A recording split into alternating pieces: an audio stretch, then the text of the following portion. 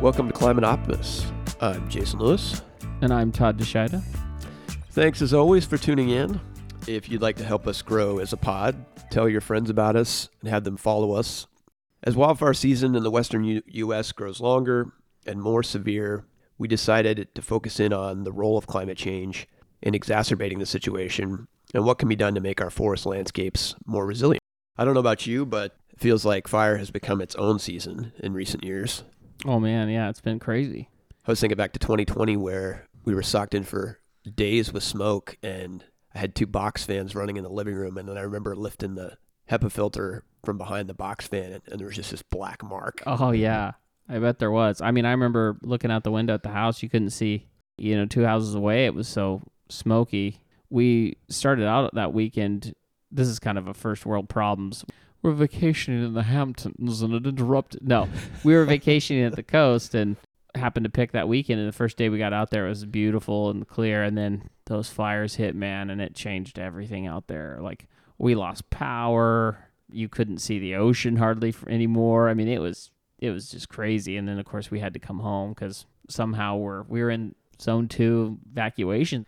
And it's not like you live in a little cabin in the woods. Yeah, we're like just in a metropolitan area here, so it was pretty crazy. Yeah, I can't imagine folks who, of course, lost their homes or folks who have respiratory issues and trying to breathe in that.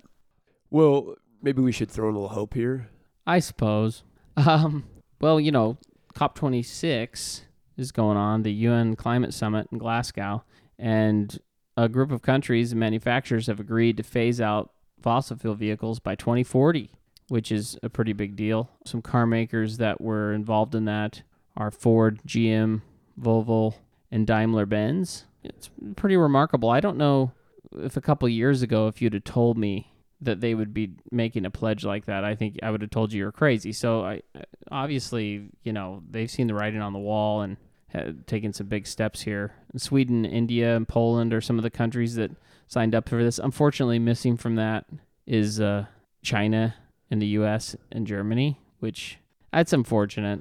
It is, sure. And I think also, Toyota and Volkswagen as automakers didn't sign on either. That's disappointing. But to your point, it's a start. Yeah. And, while GM and Volvo had already made pledges to sort of phase out fossil fuel cars by, 2030, 2035. Right. Having Ford step in is a big deal. Yeah. I heard that they made Boris Johnson walk home or something the other day from Glasgow or whatever. They made him ride a bike or something. I think it wasn't the greatest thing when he decided to take a private jet chartered for 400 miles from Glasgow to London to get back for some private event in the middle of a climate conference. I think there was maybe a little bit of deflection there, but it seems like he maybe got the point since he came back on a train. Yeah. Well, what's his deal on this climate thing? Is he generally in support of this stuff? He says he is, okay. And seems to be wearing the cape of climate advocate. I don't care if he's wearing just his underwear as long as he gets something done. So, our guest today to help educate us on strategies to make our forests more resilient is Camille Rumen-Stevens. Camille is a fire ecologist and faculty member at Colorado State University, as well as an assistant director of the Colorado Forest Restoration Institute.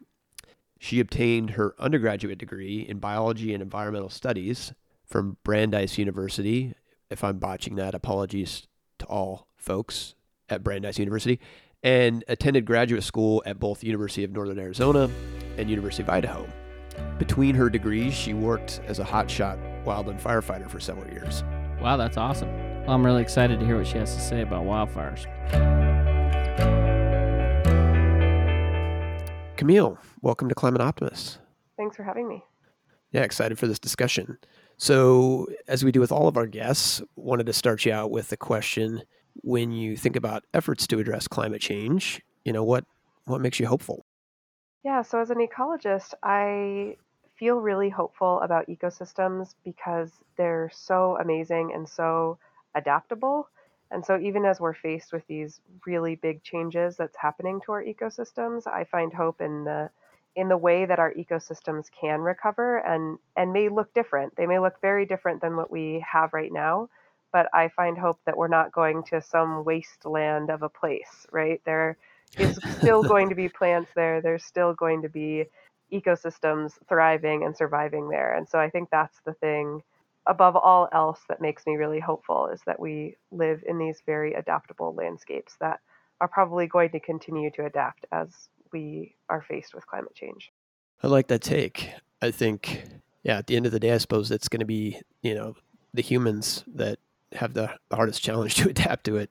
So let's start with a basic question. How is, climate change impacting or forecasted to impact our forests? And caveating that we're, in this case, talking about, Western U.S. forests. Yeah, so I think when I think about Western US forests, I'm a fire ecologist specifically, and so I think a lot about not only how those ecosystems are responding to climate change, but specifically in the context of wildfires. And so in this case, one of the things that's really happening with climate change and fire interacting is that both climate is impacting how fires are burning, and that therefore influences those subsequent ecosystems, but it also changes how ecosystems can respond to those disturbances in and of themselves. So it's kind of a twofold interaction where we see an increase in the size and severity and perhaps frequency of fires. And then we also see a change in what can recover from those fires or how they're going to recover because of climate change itself. Yeah, it sounds like a pretty complex set of interactions when you're thinking about it, big picture. So in that light, what can be done to make our forests, more resilient as we're thinking about, climate change and more severe and potentially more frequent fires? Yeah, so I think, especially in the Western US, and this is true for many of the forests around the world, really, they've been heavily impacted by people, right? And in our case in the Western US, one of the big impacts that we've had is fire suppression. And if we try to make these ecosystems more resilient to climate change, one of the big things we can do is actually reintroduce fire. Because if we can control what those fires look like across the landscape, then we're less likely to have that next big catastrophic large fire because I don't think we're going into a world of less fire globally, but we are going into a world of where we can either master those fires or really be controlled by them. There's a great Finnish proverb that says, "Fire is a bad master, but a good servant," and I think that really applies here when we think about the resilience of these fire-adapted forests to climate change. Is they need to continue to have these disturbances that help them in many ways, right? They clear out the brush, they decrease the density of the trees, which makes them more resilient and resistant potentially to drought. And all of those factors also lead into being less likely to have another fire or another really large, high severity fire. And I think that at least in the moderate term here, as we experience all these climatic changes, it's really continuing to allow those old individuals to survive that's going to give us those seed crops and the potential for us to continue to have forests. That's interesting. So by reducing the number of them, you're actually making them more resilient to drought, which is obviously another thing that we're facing with climate change, or more more severe and frequent dry spells. Yeah, absolutely. So when we think about management practices that focus on making forests more resilient to wildfire, how do those differ from practices that are basically leveraging the forest to sequester more carbon? Yeah, so carbon sequestration is an interesting one, especially when we talk about our Western US forests.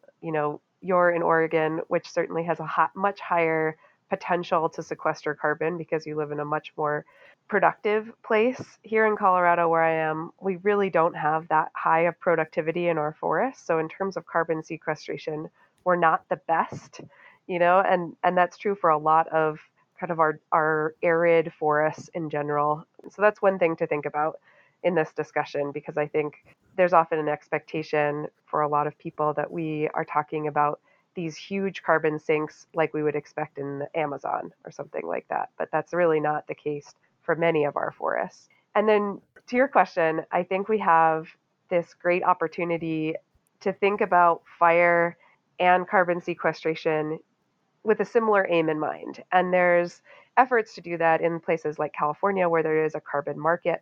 Assuming there is no fire, absolutely, our forests can continue to hold more carbon. But as we've seen in places even like Canada that has a really robust carbon market, many of their forests have actually switched from being carbon source sinks to carbon sources because of wildfires. There's been some really cool studies that shown that we can actually hold more carbon on the long term if we do things like mitigate some of that fire risk by reducing the density and allowing prescribed fires or some fire use, because it's that more open forest that has been maintained by fire or forest treatments that's going to reduce the likelihood of that catastrophic fire that you lose all the carbon to. And so, in that way, over the long term, you're keeping more carbon stored, even if you're losing some to those smaller fires or to those forestry practices. So the two aren't necessarily working at odds with one another, but there's sort of a balance point to find, it sounds like. Yeah, absolutely. And there's been some, really cool watershed scale studies that have talked about what is that tipping point where you still are gaining carbon and really promoting the growth of the trees that are still there while mitigating the fire risk. So knowing that a forest managed for maximizing carbon sequestration and for, minimizing wildfire risk aren't totally dissimilar, I wonder if you can help us picture sort of what does a forest look like that's, in that state of balance.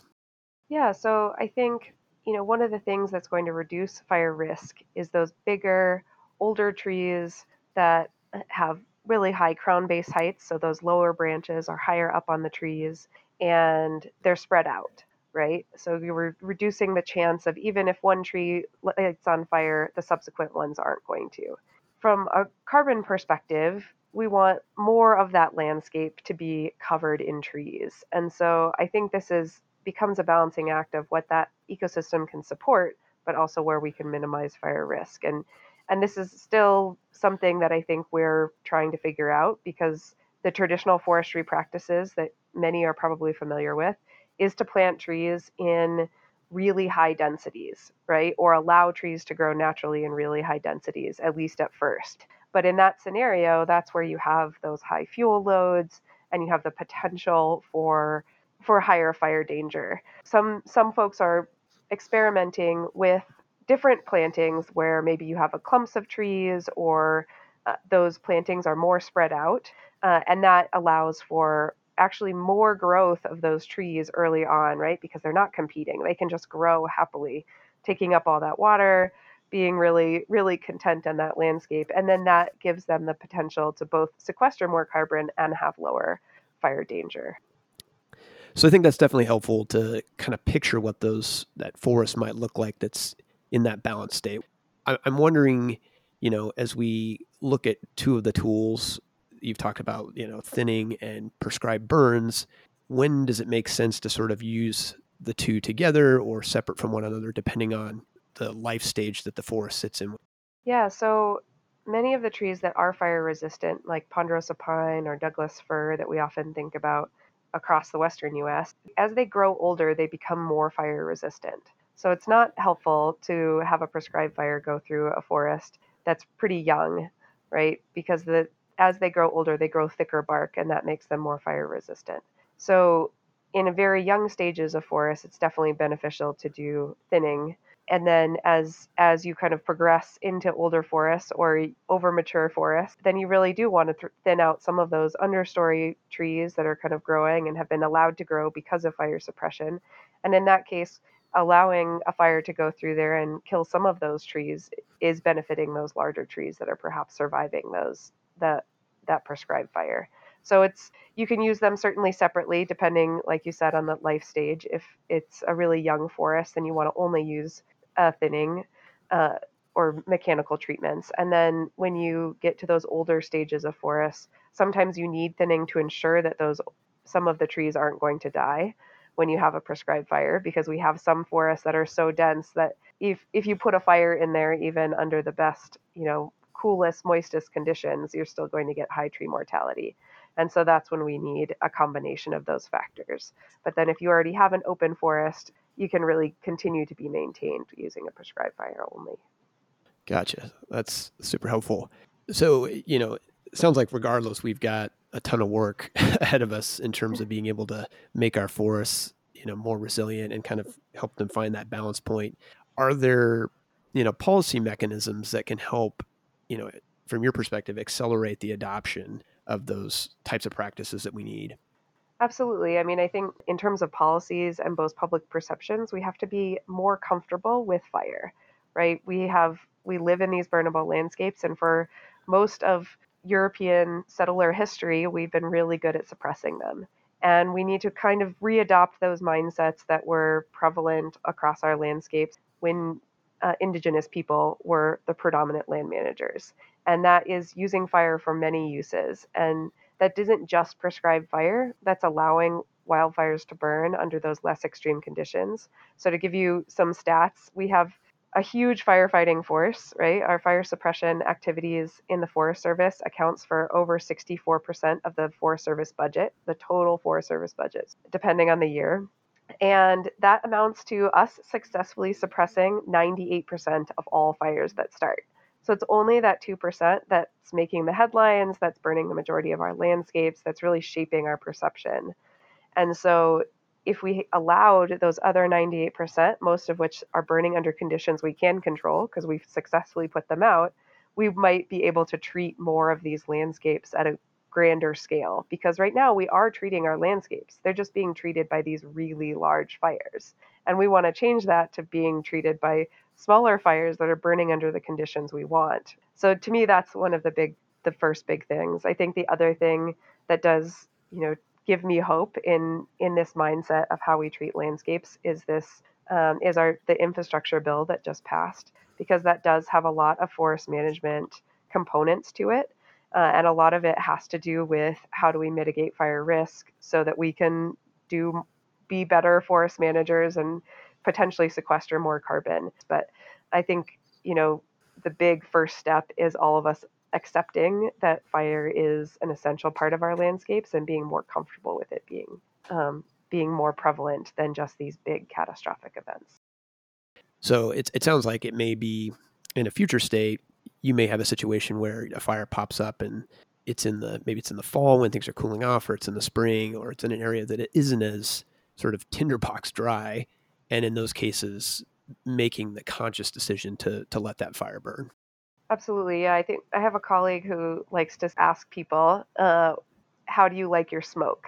Right? We're not going into an era of less fire, but we can control what that looks like, right? We don't have to breathe in smoke really intensely for weeks and months. And, here in Fort Collins, 2020 was a terrible year for smoke. We just sat in it all fall. It felt like Mordor every other day. Um, but we can contrast that with having kind of those less intense smoky days that are more spread out. Yeah, that makes sense. Especially given the reality that this is only set to get worse if we don't step to address it. So, either way, it sounds like it's going to be a challenge to ramp up efforts to implement these practices and better manage our forests. Beyond just knowing it's going to take a lot of time and effort, are there, major challenges you see in terms of being able to implement things like prescribed burns beyond public being concerned about smoke? Yeah, so, as I mentioned before, I think the number one thing is public perception, because that drives a lot of the decisions that get made, right? If I live in a community that's very fire averse, I, as a fire manager, I'm not going to likely start a fire in that community, because that's putting a lot of risk and eyes on me in a potentially negative light. But then I think the other things that are really big challenges are, we have that huge firefighting, fire suppression force. But because of how we arrange it, I could be a firefighter here in Colorado that has really great potential prescribed fire windows right now or in the last month. But my whole crew is in California fighting a fire that, because they're still in an active fire season. So to me, I think one of the other challenges is creating not just a fire suppression force, but a fire use force, one that is focused on that use of wildfires, those prescribed fires over, this fire suppression mindset. Because of course, we need wildland firefighters to be in places with active wildfires, and we ship them there. I used to be on a crew in New Mexico, and I fought wildfires in almost every western U.S. state. that's great, and that I think that's needed, but that also leaves those places that maybe are in prime condition for burning without the resources to make it happen. There's also, I think, more and more need for, if you're a homeowner or a landowner out that has acreage, have those fire qualifications. Talk to those communities that you live in to be an available resource when your neighbors decide they're going to do a prescribed fire. Honestly, I think most humans are pyromaniacs in some way or another, and it's fun to go out and actually participate in that in a productive way. So I think that's a challenge, but also a potential for a lot of fun. I'm not encouraging anybody to go light fires without the proper permissions of your Right. the associated powers that be, but it is fun to participate in those things. Yeah, that's a great point. I mean, I think about growing up on a farm, and I think every farmer who has, been involved in like burning a wheat field has a little bit of pyromaniac in him. So, so I can definitely relate there, and it makes sense that you'd want to take advantage of, the folks that are already there in the community. So, looking kind of into the future, and you've talked a little bit already about some of the research that's being done, but I'm wondering, when it comes to making our forests more resilient and, maximizing their carbon storage potential, are there still, some pretty critical questions that we're trying to answer? Yeah, I think a lot of the questions that I think about a lot anyway, and you, of course, would get a different answer on this question to any ecologist that you ask. With climate change and these disturbances, our ecosystems are changing a lot. And like I said at the beginning, I'm very hopeful, but I also think that there's certain places and certain things that we're going to have to be more proactive and direct that change if we want certain outcomes. And that's weird as a scientist to really be thinking about what is our social desires for a landscape. But I think a lot of the unknowns around that is, what is the limitations of different species? For example, I obviously study forests and am passionate about forests, even though I don't want to speak negatively about grasslands and shrublands. Certainly trees are my jam. And if I really want a forest in a place that I love, right, I might need to be thinking about other trees that serve the same function. And we don't have a great idea of how adaptable different species are. We've gotten really good at testing their drought tolerance, but I think one of the things we don't truly understand is their cold tolerance, because maybe I want to move a species, say, from southern New Mexico up to southern Colorado, because now that seems like maybe the right climatic window. But it might still have those really cold days now, even though they won't be occurring in 2050. And so we don't have a good sense of what those needs are of all these individual species. And then I think there's a lot of moral and social questions that are valid in terms of, like, do we want to move them? Do we accept that there's going to be this change, and should I just be okay with it not being a forest? Or should we be doing some of this? And there's a lot of reasons to and against, and I think that needs to play out on a really big scale, because we are dealing with these really big changes. Yeah, I don't envy you in having to get involved in those sort of decisions. It sounds like it could get really complex quickly. And I can imagine that whether we're thinking about forests or grasslands or the ocean, in some respect, we're probably going to be forced to make these sort of decisions, and, you know, better to be proactive and thoughtful about, what needs to be done or what could be done than to sort of wait and then you're at the mercy of whatever, climate change is going to bring. Yeah, absolutely. I think there's a nice scientific framework that's called the RAD framework. It's resist, accept, or direct. Thinking about whether or not you should try to resist those changes, and so that's a lot of that prescribed fire discussion. Are we accepting whatever change comes because of it, or are we directing it to be some future adapted ecosystem? And what does that look like? And I think that there's probably places that all three are valued and all three are needed. Right. And probably, I'm guessing in some cases and I'm a fan of trees, I should say, but in some cases you might be, facing the reality that grasses are going to be what's able to work in a particular area just because of the, change in precipitation or what have you. But then it sounds like maybe in certain places you have the ability to choose more. And so then it becomes a question of what outcomes do you want to see and what's going to be resilient into the future, knowing, directionally where things are headed. Yeah, absolutely. So Camille, I could probably continue to talk with you about this for hours, but thank you so much for coming on and sharing your knowledge with us. I can definitely see the opportunity for a follow-on discussion as we get smarter about forests. So thank you for that, and thank you for the work that you're doing to help us become more resilient in the face of climate change. Yeah, thanks for having me. It was fun to talk.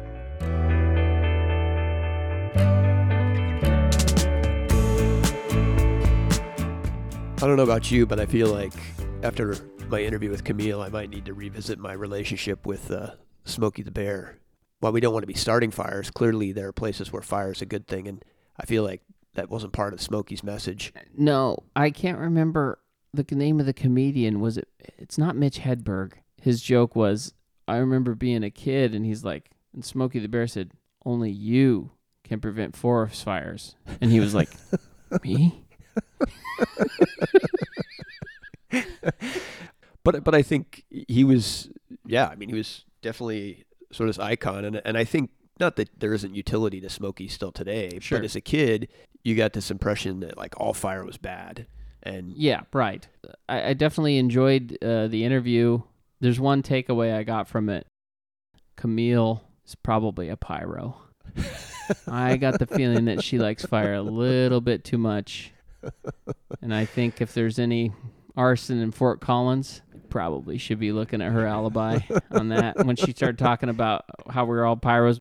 But in all seriousness, I felt like there was definitely a hopeful message about adaptation that I was pleasantly surprised to kind of hear. And it was obvious, too, that we need to really kind of work more at forest landscape management and fire management, I guess you would call it, rather than spending so much effort at trying to do fire suppression. And I think it's obvious that we've been finding out over the years that kind of our last 100 years of just trying to suppress fire hasn't necessarily worked out that well. And it's pretty expensive. What did she say? 64%, of the Forest Service budget's spent trying to fight fires. And that's astronomical. And I know that you looked at some budget stuff and some numbers, and I was curious to see what you kind of found. I did do some digging, when she mentioned the infrastructure bill, and it looks like there's about $5.4 billion that will be able to be allocated to some, form of risk reduction, Right. Forest health, et cetera, which is a good thing. The Nature Conservancy did a great analysis of kind of the existing state of funding for, fire risk reduction. Mm-hmm. And they talked about, the advanced modeling that the Forest Service has and the 51 million acres of kind of high risk area that they've identified. And their analysis is really comprehensive, but the cliff notes were, in order to treat those high risk areas and really bring down the risks that we have to wildfire and that wildfire urban interface, that we need to be looking at an annual spend of somewhere between 5 and 6 billion for roughly the next 10 years. Initially that sounds like a really big number, Right. But the 2018 fire season cost the state of California, between direct and indirect, on the order of $150 billion. Just for the one season? Just for the one season. Wow.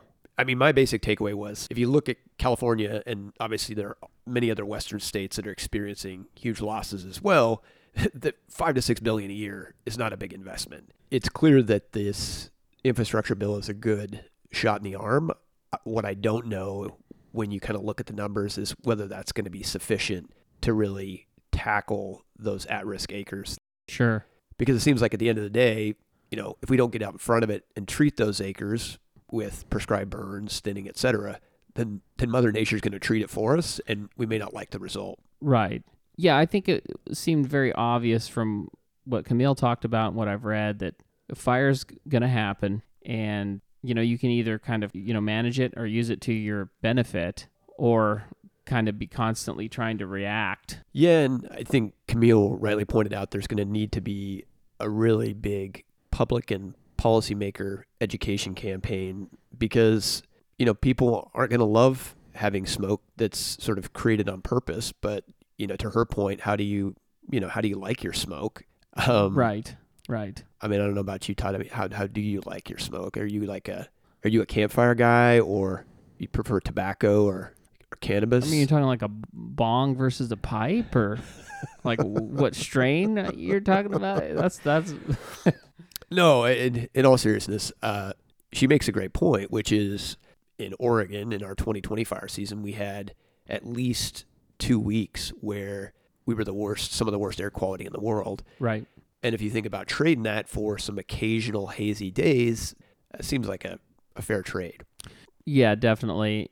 You know, one of the things that I know you didn't get into a lot in this episode, and I think hopefully we can deal with in a future episode entirely, would be logging. And I know that every time wildfire, forest fire comes up, all I see across the internet and Facebook and everywhere else is, log that, and why can't we log it? And we could have saved this fire if we'd have logged it. And everybody seems to be kind of under this misconception that if you just cut everything down first, that somehow in the long term that's going to prevent wildfires. There's some studies that show, I think we found one here, talked about the Cooney Ridge fire in Montana, that, those heavily logged areas actually burned hotter and more severely versus the more kind of what you would call diverse forest that the public lands were on. Well, right. And I remember in that study seeing that they had done some treatments to the public lands. So, and that, yeah, when you had that side-by-side comparison where you had these acres that had been, logged, they fared much worse. Right. I think spacing, obviously density of trees has a lot to do with this, but it makes sense to me that big trees, if you have modest fires at frequency to take care of what's down below that are moving through there very quickly, they're going to be resistant, they're going to stay. This study we're talking about is only one study, of course, and it would be cool to pick her brain more and on the logging part of this thing, because I'm sure that's a whole, it's a whole topic into of itself. And I know you mentioned kind of the permitting of building and where we're actually going to put homes, and that's a whole nut to crack too. Yeah. So what can each of us as individuals do? For this week, we'd like to encourage people to thank their representatives in the House for passing the infrastructure bill with this additional funding to address wildfire risk reduction. And then we'd like to ask them to work to set aside enough long-term funding to ensure those 51 million acres of high-risk area identified by the Forest Service can be tackled, over the next 10 years. And as always, we'll have talking points on our website. Awesome. So I think that's a wrap. Clearly more to come on the topic of wildfires and climate. Come back next week for more climate solutions, reasons for hope, and ways each of us can make a difference. Climate Optimist is made possible by Climate Stewards Collective. You can find us on the web at climateoptimist.co. That's climateoptimist.co. And follow us on social, Climate Optimist Podcast.